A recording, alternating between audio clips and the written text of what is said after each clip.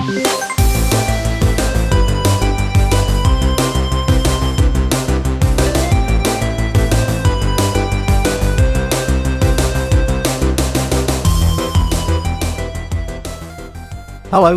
my name is Declan Dineen. Welcome to Checkpoints. This is a show about video games, the people who play them and the people who make them.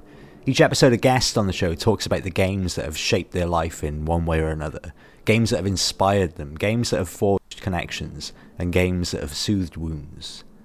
My guest on today's show is Mark Fleury.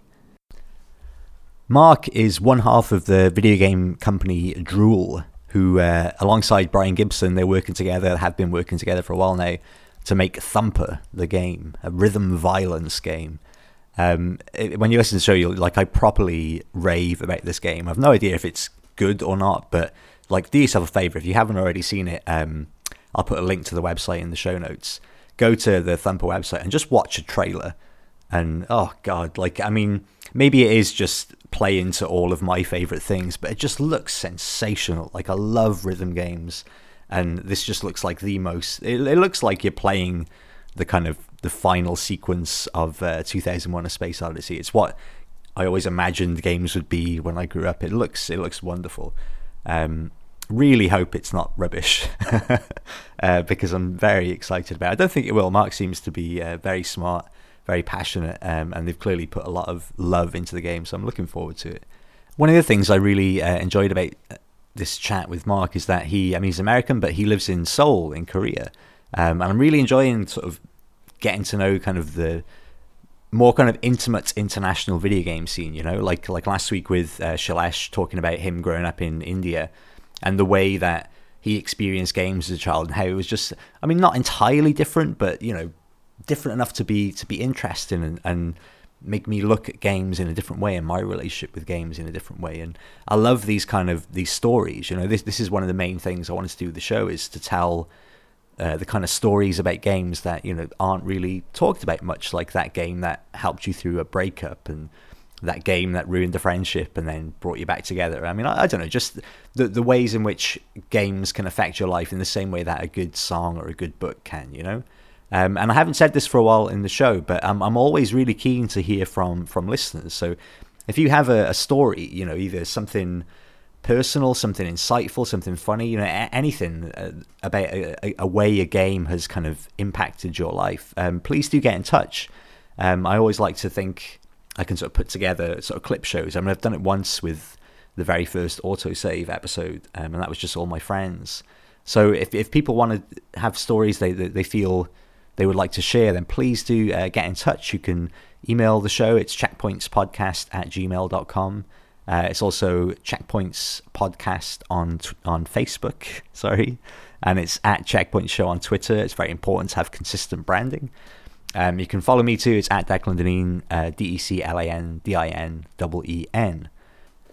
Also, I'm always keen to hear suggestions from people for guests on the show. There's a lot of, I'm a big fan of games, but I'm sure, as I mentioned many times over the shows, there's so much stuff that comes out. I'm sure there's great stuff that I'm missing. So I'm always happy to hear sort of some recommendations or things that perhaps wouldn't be seen otherwise.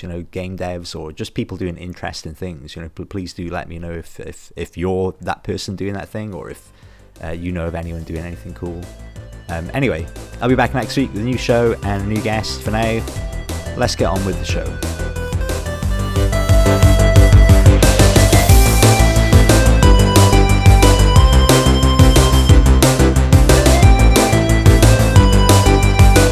Anyway, let's do a formal introduction for the purposes of editing. So, Mark, thanks so much for coming on the show. If you don't mind, would you introduce yourself? Sure. Well, thanks for having me. And my name is Mark Fleury. I'm American, but now I live in Seoul, South Korea. And I've been a game developer for over 10 years. I started my career at Harmonix in Boston. And for the past, technically for the past 7 years or so, I've been working on a game called Thumper. And what a game that looks to be, Mark. Honestly, the art style on that is just phenomenal. Like, I mean, really unbelievably good. I'm very excited. Like, rhythm action is my favorite genre of video game, so I'm very excited about Thumper. Oh, well, thanks for saying so. And No pressure or anything. But no, I'm really looking forward to it. It looks phenomenal. cool. So we'll do like a deep dive. So what, if you can remember, what was your first experience of a video game? I think I can think of maybe two that stick out in my mind. The one was there was a garage sale across the street from my house. I grew up in the suburbs of Minnesota in the United States, Okay. and they were selling like a Magnavox Odyssey, which is They're was like quite a rare now, 3-in-1. those. Yeah, yeah, it might still be in my parents' house, but it's like it was a 3-in-1 like Pong, hockey, and tennis, all basically Pong. Yeah. Just some slight variations, and so I think my mom bought that for my sister and I, and then we hooked it up and played it. And I've always was like just fascinated about games. I just always thought they were cool for some reason. And I had another memory too where I think it was like one of the first times I saw an arcade machine, and I was with my cousins, and there's some other kids too. It was like outside of a restaurant, and all the kids, like nobody had any money. Well, I was really young, I think, and we were just kind of like playing as, just like pressing the buttons and pretending that we were playing. Yeah. Along with the demo screen or whatever. And then finally, like well, this was actually in Italy, so I got like I don't know what it was, like a 500 lira coin or something, and I put it in there. And then, like, within, like, 10 seconds, some bigger kid just came by and, like, shoved me off. Oh, no. And I just remember being so infuriated, just so angry. But, yeah, I guess I have so many memories about, like, arcades and, like, the kind of the weird culture around them, the very, like, kind of capitalist and sort of depressing culture around arcades. But Did you grow up, like, around arcades? Were there arcades, like, near where you lived? yeah, there were always ones like in the shopping mall or like the convenience stores or something like that. They would have an arcade machine. Yeah. What sort of games? Like, were there any ones in particular that you were super drawn to? A lot. I mean, because they always had the best graphics then, right? So Oh, like totally. a lot of like the beat 'em ups, like the Ninja Turtles or Simpsons game, are just really amazing for a kid back then. And of course, like the fighting competitive games, any kind of racing game. I was always very enthusiastic as a kid for any game, really. Did you get a chance to sort of spend any time there then, or was it just like a occasional thing? You go to the arcades? No, there was a time when it was very frequent. Like growing up in the suburbs, there wasn't a lot else to do. So, like with my best friend, we would go there really often. Um, it was like one of the few kind of like ways we would socialize with other kids too, like during the summer and stuff. But like that's quite nice. Like, because I remember growing up, like I would do the same thing, and you go out and play arcades, but there was never any arcades. It was always, like, thinking back, really dodgy, like old kind of pool halls and video shops and things where they just had a little dark room in the back with some arcades in. It's probably very shady, but I remember at the time thinking it was amazing because it was playing like Ninja Turtles and eSWATs and stuff like that. It was unbelievable. Right.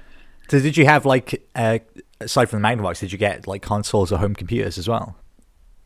Yeah, like every kid, literally every boy my age had a Nintendo Entertainment System. They all got it like Christmas 1987 or 88 or something. It's really hard to describe how popular that was in America.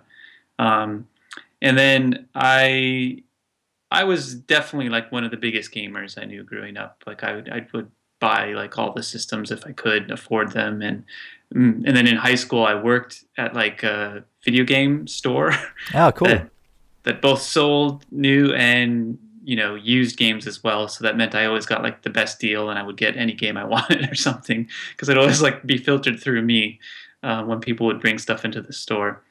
Oh, it's the best. I used to work in a Blockbuster Video and did the exact same thing. It was brilliant. Okay. Yeah. So what? So if you were the sort of you're saying you're the sort of biggest sort of gamer, so to speak, amongst all your friends. Did you have like a peer group? Did you like form friendships based around games? Yeah, I don't know if it was based around games, but like my best friend in elementary school and middle school, basically, we were both really into games, and like that would be kind of our default activity if we were hanging out. Um, I guess I remember it was a very exciting time too, just for PC games. The the kind of games that were coming out on the PC always seemed a little more advanced, and his dad had like a pretty fast, like I don't know what it was, like a Pentium 90 or something, or maybe Pentium 150, and so games like TIE Fighter and stuff just seemed like just the kind of dream experience for us. It was almost like getting to watch like a new Star Wars movie Yeah, in between, or like in our minds it was that cool, especially and then because they would only have been like the original trilogy. right. And I remember the way we'd play that game. I thought was kind of like special. Like I don't think I've really had this experience because I mean we were so enthusiastic, and then there would be one person who was the pilot, with like an actual joystick, and then it was pretty complicated. The game, like there was a lot of different keyboard commands that you could use to set shields or change weapons. So one person would be like the co-pilot operating that, and it was such a fun way to play the game. And I think there's still not many games that kind of offer that sort of cooperative experience where you're both doing like different things, sort of like on the Star Trek Enterprise or something. I think it's something that a lot of people are really interested in, but there's not that many games that really support that kind of experience. Yeah, it was weird that you mentioned the Star Trek thing, because I'm sure there was a game not too long ago actually where it was basically replicating the sort of Star Trek bridge, and everybody had a different role. And there's stuff like Space Team. Do you ever play Space Team? It's like an iOS game. Yeah, that's a great game. Yeah, and stuff like that is brilliant. And I just recently actually played Don't Stop Talking and Nobody Explodes, or Stop Talking and Nobody Explodes. I don't remember, but it's a bomb defusal game, and it's like Right, cool. somebody is looking at the bomb in VR or not, just like away from everybody else, and everybody else has to give them instructions and stuff. And they're brilliant, but like the one thing about all those things is I don't think people have lots of people around them all the time to play those sort of games. I think they're very good for like events and things where there's lots of people together, but as a sort of casual thing, I think it's harder to get that amount of people together, and therefore probably not as exciting a proposition for someone developing a game or something looking to make any money.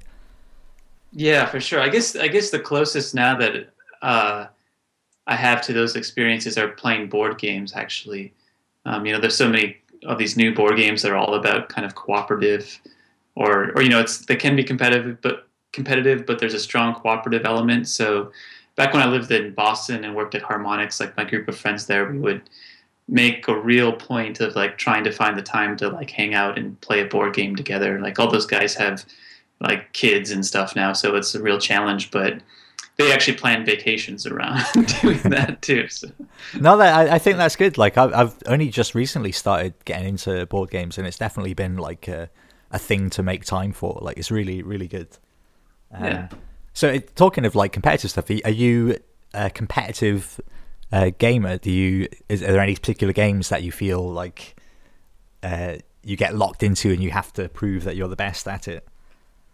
Well, I think that if I'm in the middle of a game, like playing a board game or something, I certainly get competitive.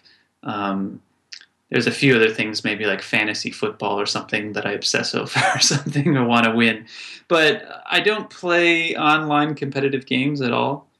I think that maybe they're just always just too difficult, or maybe it's just like the thought of playing some anonymous person is not that exciting to me. What about sort of score attack stuff? Not anymore. Not really. I'm not like really into comparing myself with like some kind of global scale. Oh man, I love that stuff, Mark. Yeah, I don't love that stuff. I love that stuff if I'm good at something, but if not, I have no interest in it. I'm very narcissistic. I mean, I will say I like watching other people do it. I like speed runs and stuff. Oh yeah, like the that. best, aren't they? They're so good. It's one of my favorite things in games in the last couple of years has been the Games Done Quick events. They're brilliant. Sure, yeah.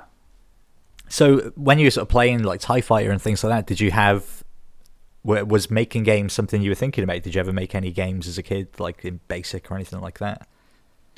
Yeah, it was always something I wanted to do, and it feels kind of weird, like, most people kind of give up on their childhood dream or something. It feels kind of weird to be doing it. It's interesting that you actually had one, though, because a lot of people that I've spoken to didn't really have that in their head as a kid. It was something that came to them much, much later. But it's nice to hear that you, as a kid, you're like, yeah, I want to make games. Yeah, I mean, it was really what I wanted to do, and I mean, of course, it's really hard to do, especially if you're a kid and there's really no good direction. There was some sort of programming classes in my primary schooling, but really the teachers didn't really know what they're doing. I mean, they were all like math teachers, and there was no one else to teach programming. So it's not like they did a bad job. They just weren't really programmers. And so I did a few things, like I used the Duke Nukem level editor to make my high school, which is something I think like everybody did. You'd be put on a watch list for that name, Mark. Yeah, I mean that's the thing about that. I mean, this is not some kind of horrible joke only, but like sometimes on some level, it doesn't surprise me that like school shootings happen, right? Because it's kind of what every kind of kid fantasizes about. I think you're revealing a lot about your life in school there, Mark. Right. Yeah, no, totally. Like it's I can. And the Duke Nukem thing, like unless you were modeling exactly all of your classmates, I imagine that's a fairly innocent thing to do. Because who wouldn't want to run around your school shooting your friends and stuff? Right. In a totally playful, fun way, obviously. Yeah. And I studied computer science in university too, and there also I don't think it was very close to I didn't learn that much about like real professional programming. So it really wasn't until I was in my early 20s that I feel like I was actually making games. So what through high school and stuff, what sort of games did you just sort of stick with the PC because that's where you could make things, or did you get like all the consoles as well? Yeah, I certainly had like all the consoles up through I don't know, like the last generation, like so I had 2 Virtual Boys. Oh, you were one of those guys. Yeah. I mean, well, I don't know. I guess I didn't have certain things. Like I didn't have like Neo Geo, which was like in today's money would be like $1,500 or something. Yeah. But there's a few I didn't have. How did you have 2 Virtual Boys? That's unbelievable. Well, that was the advantage of working at a used game store. Okay. So you just get whatever anyone brought in. Yeah, and it was quite cheap. So I've never actually played one. Are they good? No, not really. I mean, it's like a very kind of primitive 3D effect, all red and black. It certainly looks nice. Like the machine itself looks beautiful. Yeah, and the controller is kind of cool. I was kind of into the controller, but yeah, they just didn't have any like games for it, obviously. So what sort of, were there any particular type of games in your formative years that you would sort of seek out, or did you start to get a taste for certain like developers, or were you just like into genres or things like that? Yeah, I was. So I think maybe like the Super Nintendo was kind of my favorite system, or like had the most games that I really loved on it. So like all the Nintendo games, a lot of the big like role-playing games I also played. I don't think I could play like a JRPG today. Something about like the random battle encounters or just like how long they take, I don't think I could do anymore. But back then I was all about like 100%ing everything. And so I remember the original ActRaiser like really captivated me. Oh, it's a brilliant game. Yeah, there's something about like just the Mode 7 effects that like me and my friend were just like literally like floored, like watching it on like a 24-inch TV. We were just like, transported. So much about it was the enthusiasm and the fact that like every time you played a game, it was going to be a little bit better than anything you'd played before, And I think that really was like a big part of the excitement. Yeah, it's weird that because it's kind of, I'd say over the past sort of couple of years that kind of incremental, every incremental step being amazing has kind of leveled off a bit. I think everything is kind of like, this is kind of how things are going to be for a little while. Right. Unless, or like, yeah, what's innovative is maybe less quantifiable or something. yeah, totally. So what? Where did you go from there? Like when you went to university, was that still? Did you take all your things with you? Did you sort of form groups around games in university? Doing computer science, I imagine you would. Like, oh, I'm sorry. I think like just being a computer science degree, I'd imagine that there was a lot of people playing games. There was, although I think when I was in university, suddenly I didn't have a lot of gamer friends, and so a lot of it was a pretty solitary activity, I think, which is fine. And I mean, I remember like on the GameCube and stuff. Like, there's some of my favorite games ever when I was in university. Like one game that I always like list as one of my favorites is Pikmin. Okay. And there's just something magical about it. Like, I like how it's sort of this, manipulating this system of a lot of little dudes, and it's kind of like an RTS, but there's not the kind of competitive pressure of the RTS, and then you kind of just see the beautiful system in action. And to me, it was just very compelling, and I think it represented some of Nintendo's best kind of design sensibilities, in a way that I think was really new and innovative at the time. I don't know. I've always been kind of intrigued by making that type of game, which is sort of like a simulation, where the simulation is really important to the experience. And I guess I've worked on so many rhythm games that it seems like it's a very different type of game. And so I'm really interested. I've been thinking about Pikmin a lot lately. So. Yeah, it's very unique as well. Like it's not something that's been replicated much. I mean, it is kind of an RTS, but it's not really. It's very interesting. Hopefully they'll do more, but I don't know how well the last one did. Yeah, I don't know either. I played it. I think the first one had the most kind of magical appeal to it because it was so new, but liked all of them. I'm really surprised that you said in university that there wasn't a more social dynamic to games. Like, was it not? Usually you hear stories about people playing like FPSs, through the dorms and stuff because everyone was on the same network and stuff. So people would have death matches and even stuff like Dota and stuff. People would start to play. So was there none of that? Was it just not? People didn't seem that interested in it. There was some of that if I think back, but I guess my computer science department was kind of small, and I spent most of my time in college at the radio station in college. Oh, cool. Where I had most of my friends there. And they just weren't gamers like I was. Some people were interested in watching me play games, which I was fine with. But, I think there was a lot of opportunity for that kind of stuff. But I guess in college, I don't know, it's easy to get distracted by a lot of stuff. So. But were you would you have been like an evangelist? Would you have, because around that time was when you got a lot of really interesting experimental cool games. Would you have been much more like, oh guys, you need to take this seriously, this is good, not literally standing on a corner, but you know what I mean, not feel like, oh, this is a bit nerdy and embarrassing, but look at all this amazing stuff. Oh yeah, I would always be psyched to talk about games. I guess I was always kind of conscious that it was sort of a nerdy thing, and I didn't really want to push it on my friends or something. And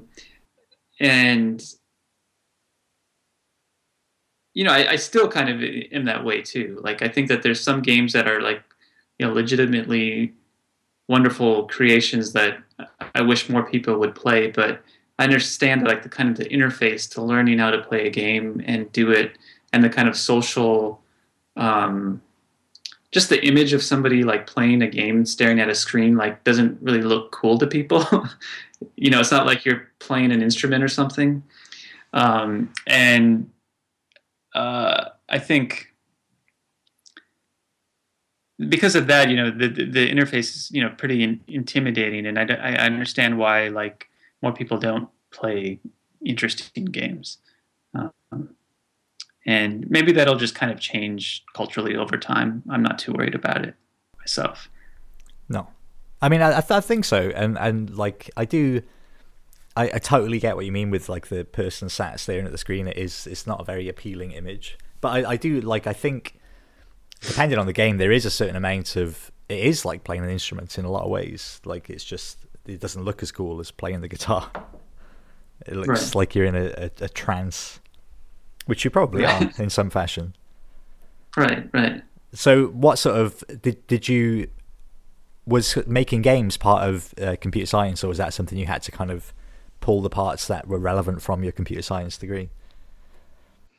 Yeah, I would say that, in school, there's a few things that I learned about that I picked up, faster than I would have on my own. But there wasn't really any kind of real gaming track or anything in my program. And it was really like the year and a half after graduating that I taught myself more about making games and made like a really simple demo, which I think helped me get a job at Harmonix, where, I continued to learn a lot. And now I feel like, how far I've come in 10 years is really dramatic, and you can keep getting better, of course. So how did your goal of making games, did that never waver? Was it always still, I'm gonna do this? Or was there other things that you're like, oh, maybe I'll do that instead? I think that I thought that I could, be happy doing different things. Like I was really interested in film, and I thought maybe I should study that too.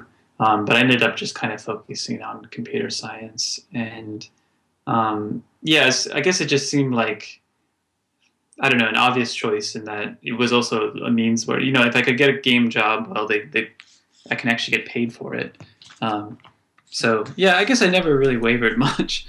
So how did you end up in Harmonix? Like, was that just near to university maybe, or? It wasn't that close. I went to school in Chicago, and Harmonix is in Boston. Okay. And a friend of mine, Robin, she was a graduate student at Northwestern at the time. I talked to her about, wanting to get into games, and she's now like a game developer too. And she recommended Harmonix because she knew the people there and said that they were cool. And I think her advice was really good because it's not that Harmonix is the company I even necessarily most wanted to work for, just that like the people there were nice, and the people who run the company were like, I think, treated the employees pretty well. So I feel very, very fortunate in having that as like my first experience. It was much, much better than, some of, the kind of horror stories you'll hear of other people in the game industry. I also joined Harmonix right when the first Guitar Hero was in development, so like my timing was really good too. Yeah, totally. Were you aware of them? Like, had Frequency come out at that point?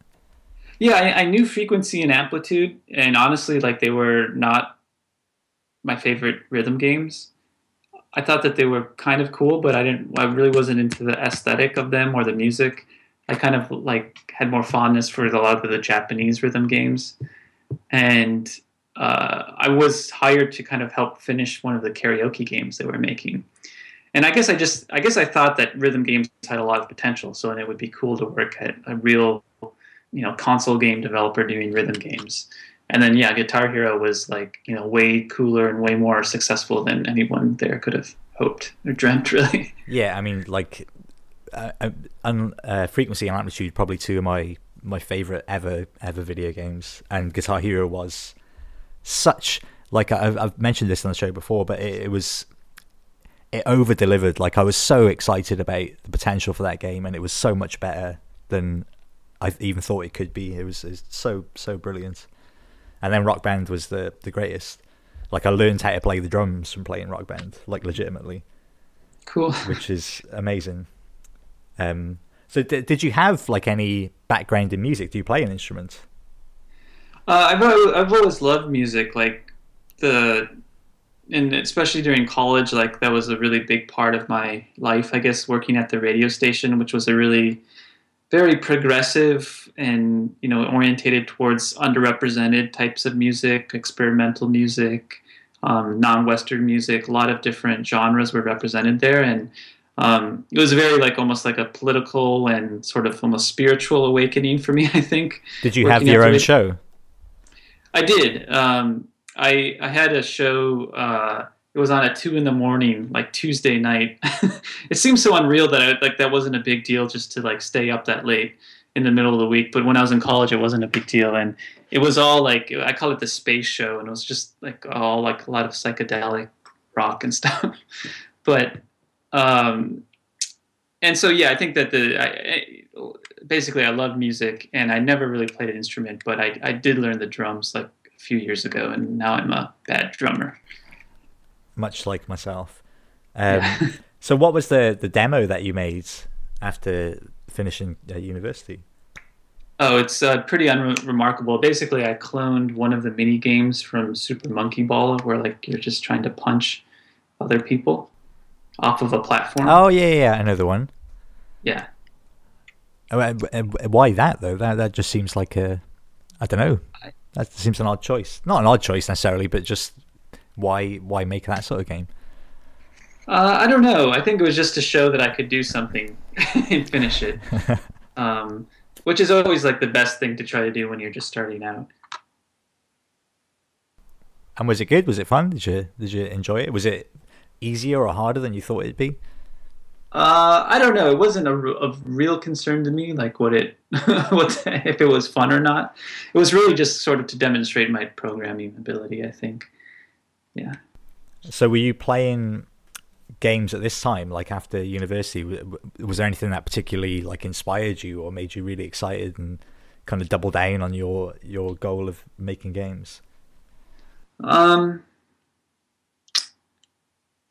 yeah, I mean, I think that every once in a while there'd be a game like Pikmin or something that I got really excited about. I think the amount of games that I play or something has sort of dropped, since I was a kid, which happens. And I think like in 2008, Braid made a big impression on me.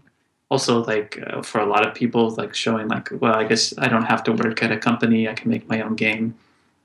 And I kind of went in a sort of extreme direction where I was like, well, these guys like Jonathan Blow or Chris Hecker, like they make their own engine and they did all the programming themselves, and it's like that's what I should do. So that's what we've done with Thumper, and it's taken like an incredibly long time, but it's been sort of not just we have a lot of goals with Thumper, and some of it is just to get better at making games, and hopefully like we'll be finishing it pretty soon, at least. Yeah, and I think strangely enough, I feel like right now is like one of the times I'm the most excited about playing games. I have very little time to play right now because it's been very Thumper's taking up so much time right now. But there's like I want to play The Witness and Undertale and the last Metal Gear game and the new XCOM game. All these games that I'm actually like super psyched about that I think I'll really enjoy, and so I have a lot to look forward to. I think when I finish Oh, my game. absolutely, yeah. Those are all. I've not played the new XCOM yet, but the Witness. I've had a love-hate relationship with the Witness, and I'm still continuing to have a love-hate relationship with the Witness. If you listen to the previous episode, we talk about it quite a bit at the start, and it is just it's wonderful, and then you hit a brick wall. The pacing of it is quite brutal sometimes, I think, because it's so open. It's really easy to just hit a million brick walls because you're not sure which direction you're supposed to be going and if you've learned the right rules for the right puzzles. But when it clicks, it's wonderful. Yeah. And it's a beautiful world. So how was the move to Harmonix? Was that everything you'd hoped or expected it'd be like to work in games? I remember when I was there, like I felt when I first joined, I felt extremely energized just to be there. Like I was just like so psyched to have a weekly meeting with all the programmers and talk about programming. I just didn't have that many people who were that serious and excited about, this kind of programming in my life before. And like almost all the guys except for one were really senior. And I was like a junior programmer, so they were kind of willing to teach me a lot, and that was cool. I think that, eventually, like I was there for a while, and I was a lead programmer, and I kind of did more managing than programming, which was not ultimately I didn't like as much. But it's kind of hard to turn down like more responsibility and promotions. Yeah, But absolutely. right, so and then I think I had it in my head at that time that I really wanted to make my own game, and so it was clear that I could move on. But yeah, it was overall very positive What for what me. were you what were like what did you lead on? I was the lead programmer on the Beatles Rock Band and the first two Dance Central games. Oh, those are all amazing games. Yeah, The Beatles must yeah, have been super exciting because, it's the Beatles and you're getting like the yeah, library and stuff. yeah. It was. It was like, I mean, I realized it was like such a rare game that like will never happen again, probably. And it was Yeah. kind of cool. Yeah, it was cool to be there, and Yoko Ono came to our office, and I got to meet her, which was really cool.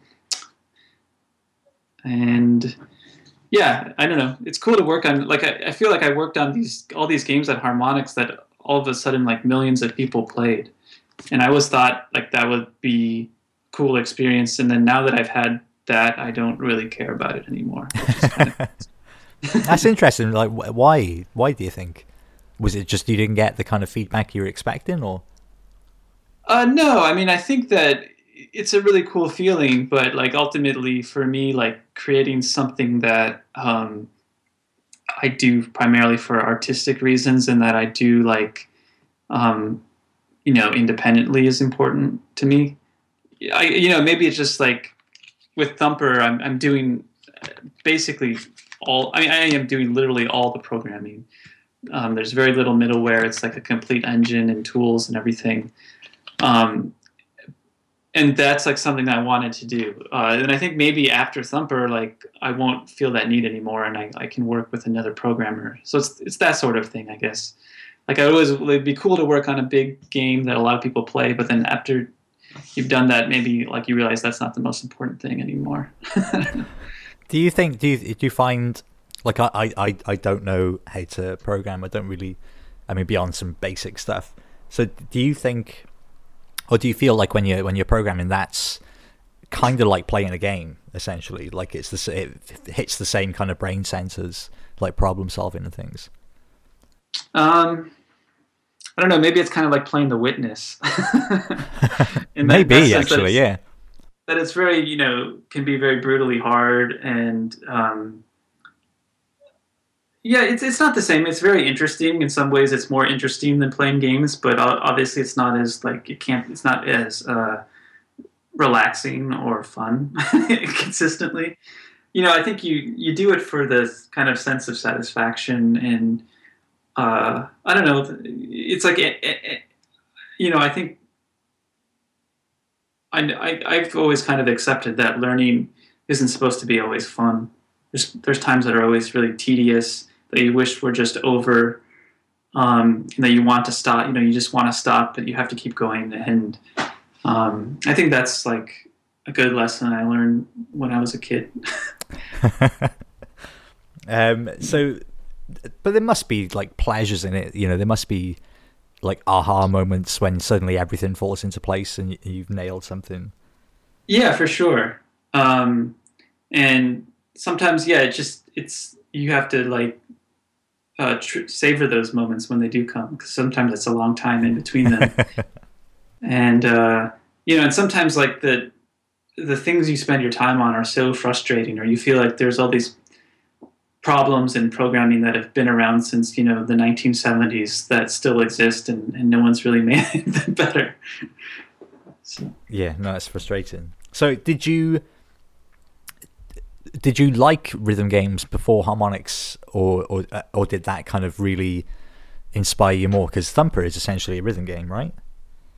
Yeah, I think Thumper is like a rhythm game that's kind of stripped down, simplified.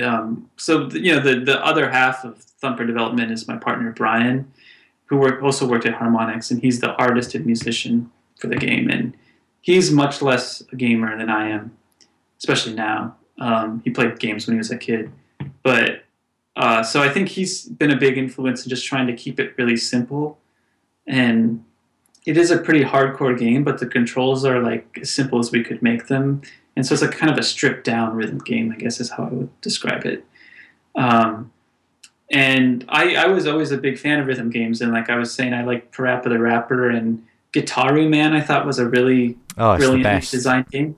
Yeah, I think it had like kind of the best interface of all those games, like where there was this natural mapping but with the stick and with the and with the four buttons on the controller.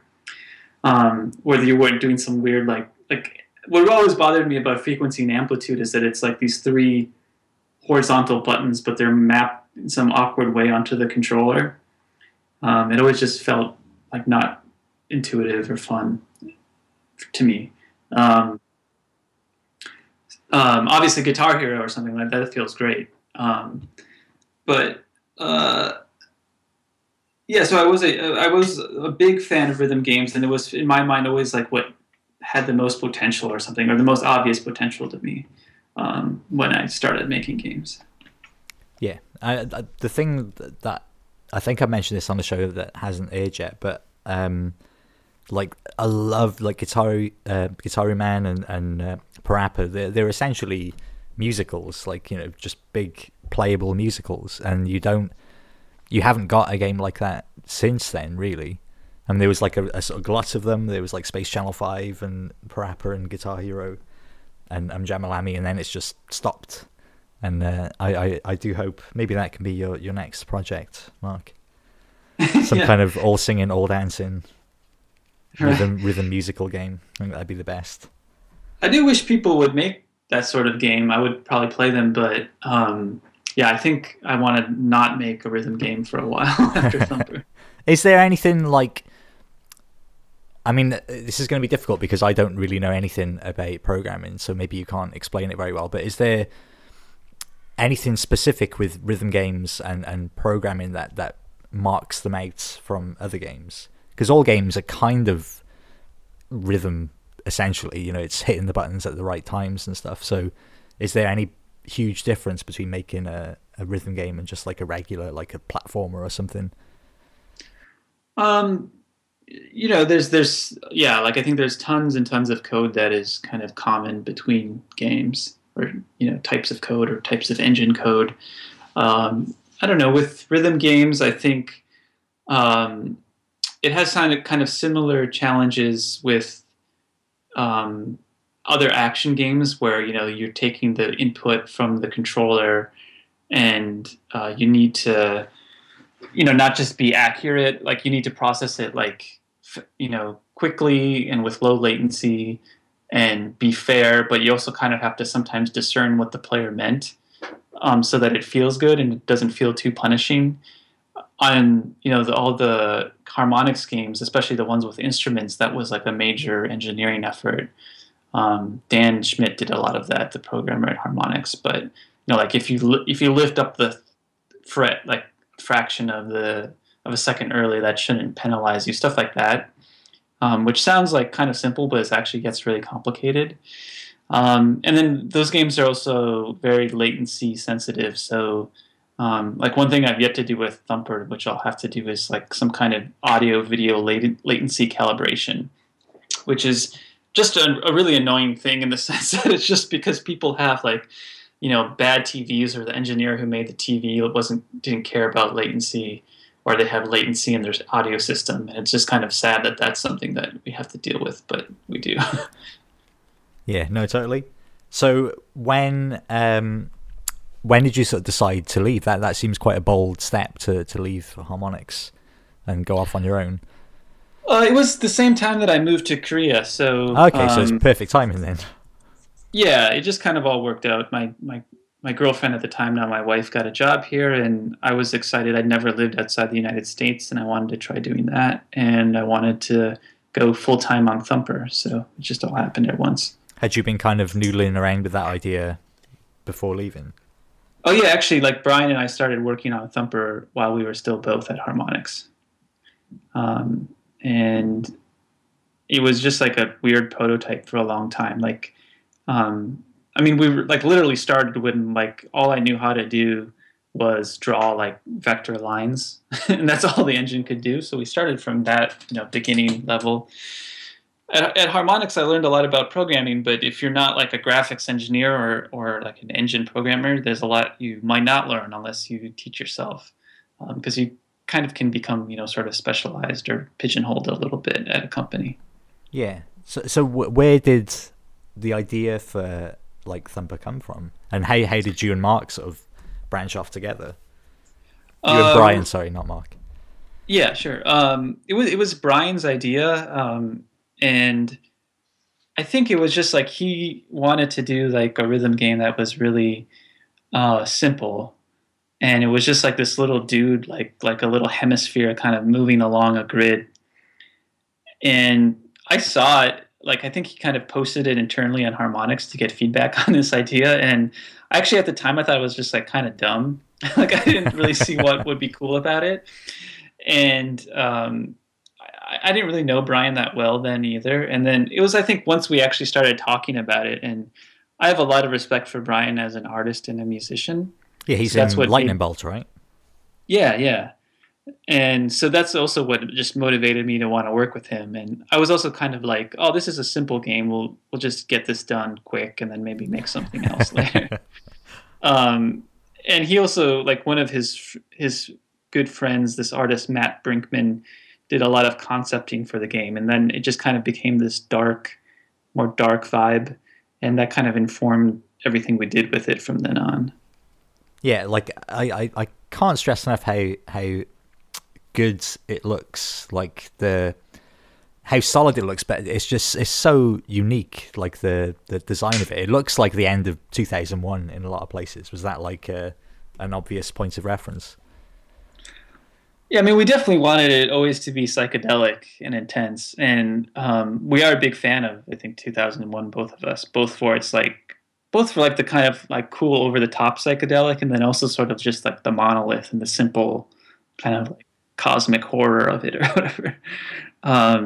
So yeah, I think that there's elements of that in Thumper. And I mean, a big part of the way the game looks is, like I was saying, it started out as this really kind of a grid-based world where we thought everything would kind of be a tile or like a cube.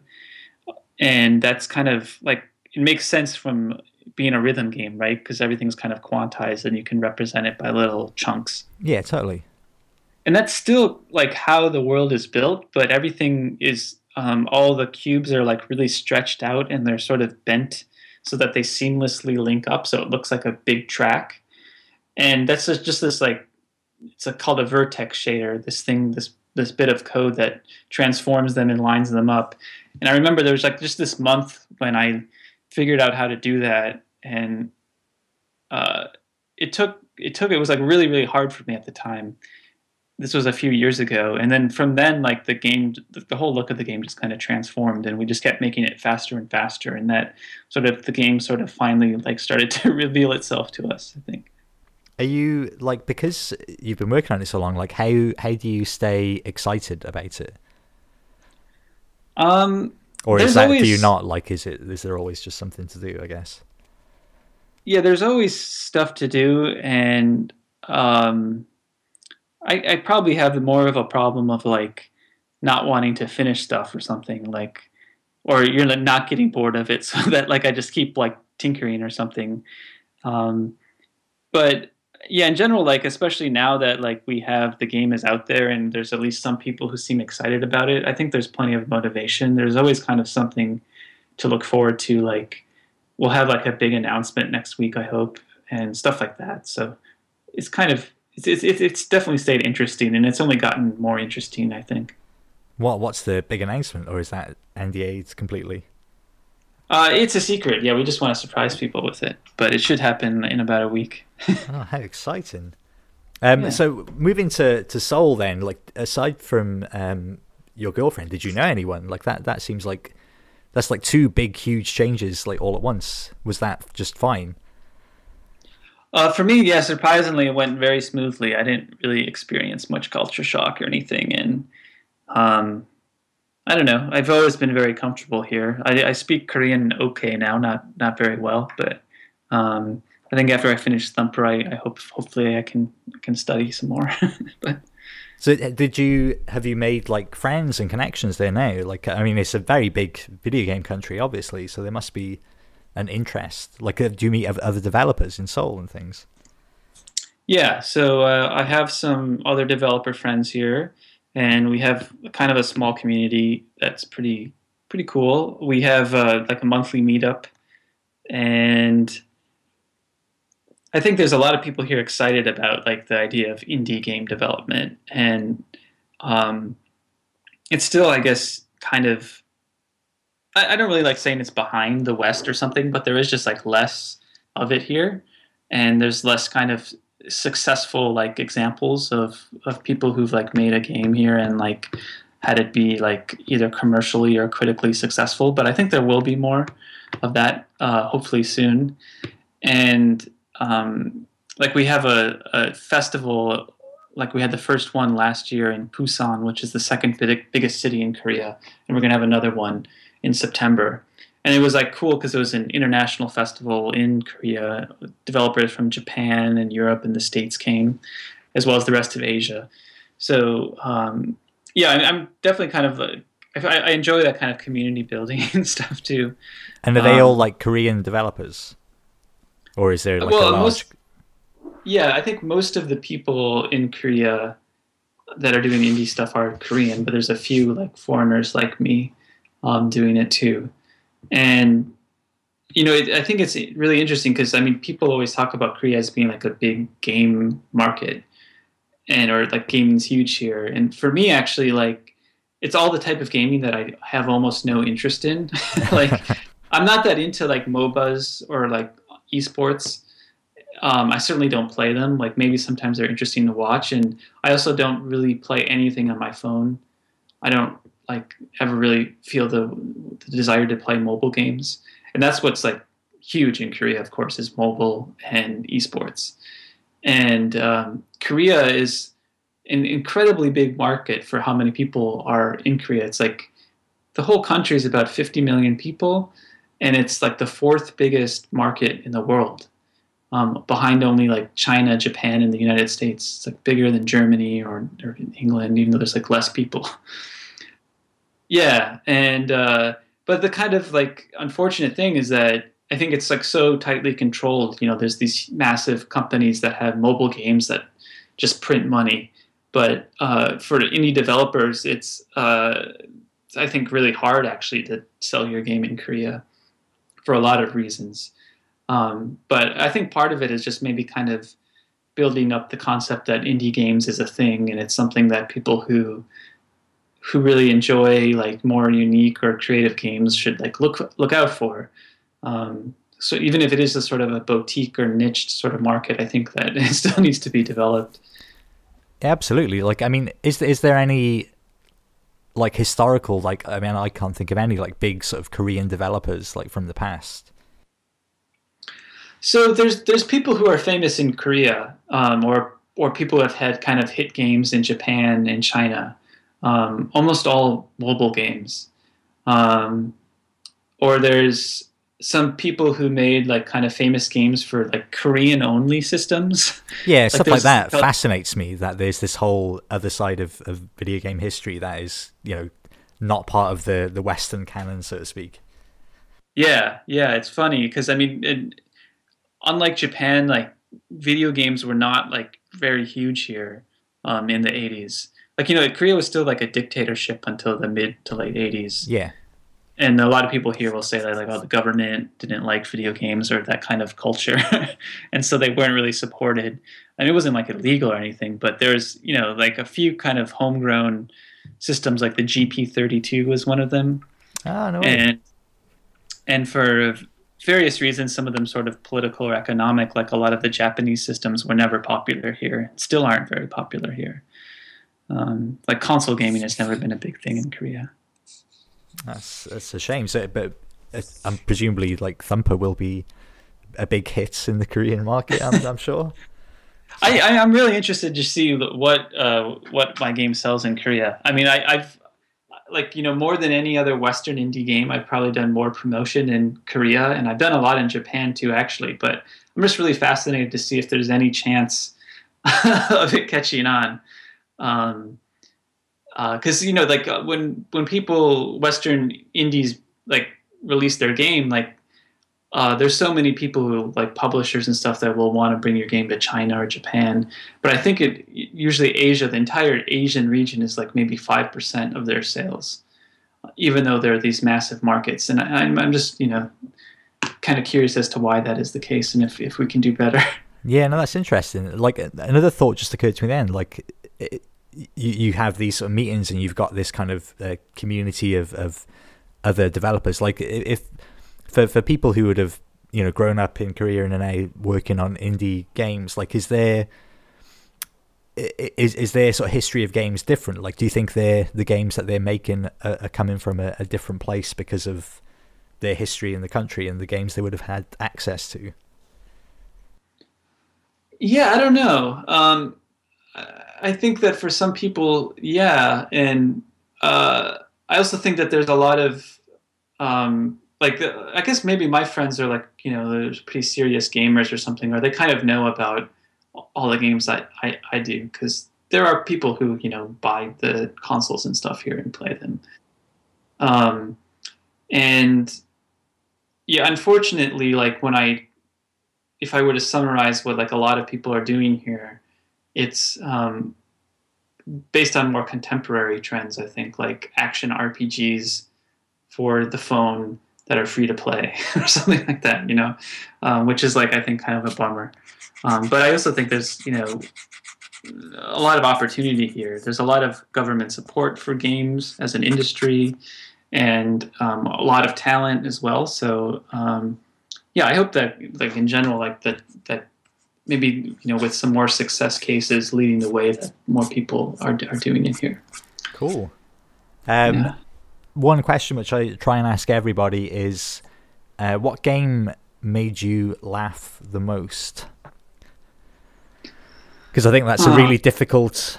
It's one of the few emotions that games kind of struggles to elicit. Is laughter. So I'm just curious. Yeah, I think that, I left out a big part of my gaming childhood, which was all the LucasArts of it, graphic adventure games. Yeah. Were some of my absolute favorite games. And I know I found them funny. So I'm sure I laughed. No, totally. I mean, and that is literally everybody's answer, which shows how narrow the field is for funny games. Yeah, although like I feel like there's that's a certain type of laughter, and like it's like a very like those are genuinely funny, right? They're like designed to be funny and they're humorous and you laugh. But then sometimes there's just like things that I feel like, I don't know, my friend was playing some really terrible game for the PlayStation, I think called Siphon Filter. Oh yeah. And there were like these scientists that you were supposed to assassinate, and you would come up to them and they would like go down on their knees and say something like, please don't shoot me, I'm a man of science. and then he would just like chase them around the whole level, and it was just like, very hysterical. Like I think that kind of stuff can be like, can make you laugh harder too. Like there's something about that like absurd like interactions that games let you have sometimes. Yeah, it's really interesting because like the other game that I think of along similar lines is like the first two House of the Dead games, which is just absurd, like the dialogue and the interactions. But then they doubled down on that and they did that game for the Wii, which was essentially like them making fun of themselves by making this really schlocky kind of B movie with loads of swearing and exploitation. Right. Which is a shame, because I think as soon as you're self-aware, it stops being funny. Like you get a lot of films these days that are kind of parodies of 80s action movies and stuff, but they're clearly set up to be funny. They're meant to be so bad it makes you laugh, and that's not as good. I like the idea of someone striving to do their absolute best and then making something that's hysterically bad, like a lot of 80s action movies. That's where the humor comes in. Yeah. In my malicious evil intent. I think we've covered quite a lot, Mark. This has been a fascinating chat. Is there anything that we kind of haven't brought up that you'd like to talk about or mention? Any specific games or anything? Just one thing that I think about my my childhood gaming too, that is, I just remembered. So yeah, both my friend and I loved the LucasArts games, and those were very inspiring to me for sure. And then like we would get so excited about the new games that we would like sort of tell each other lies about like how awesome the game was going to be. and not in like the other person would just seem to enjoy it. Like I remember my friend telling me that like Monkey Island contained over 1,000 unique islands, and that if you could beat the game in less than a year, they would give you your money back. And I was just like, whoa, that sounds amazing. And there was something about that kind of like sense of wonder that each game, like it seemed possible to me in my mind, you know? Yeah. Because the potential of the game just seems so limitless, which was really cool. Oh, I love that. But I mean, those games especially, they were like the first kind of real tangible worlds that you could explore. You know, there hadn't been anything like that. It was such a revelation at the time. Yeah, and I think, I mean, all games are kind of cool in that they teach you what the game's like, and they teach you what game design is about if you pay attention to them. But I like how those games were really explicitly about improving game design. And like, you know, in the instruction manual, they'd always have some kind of statement about how this game is not going to kill you over and over for picking up a sharp object.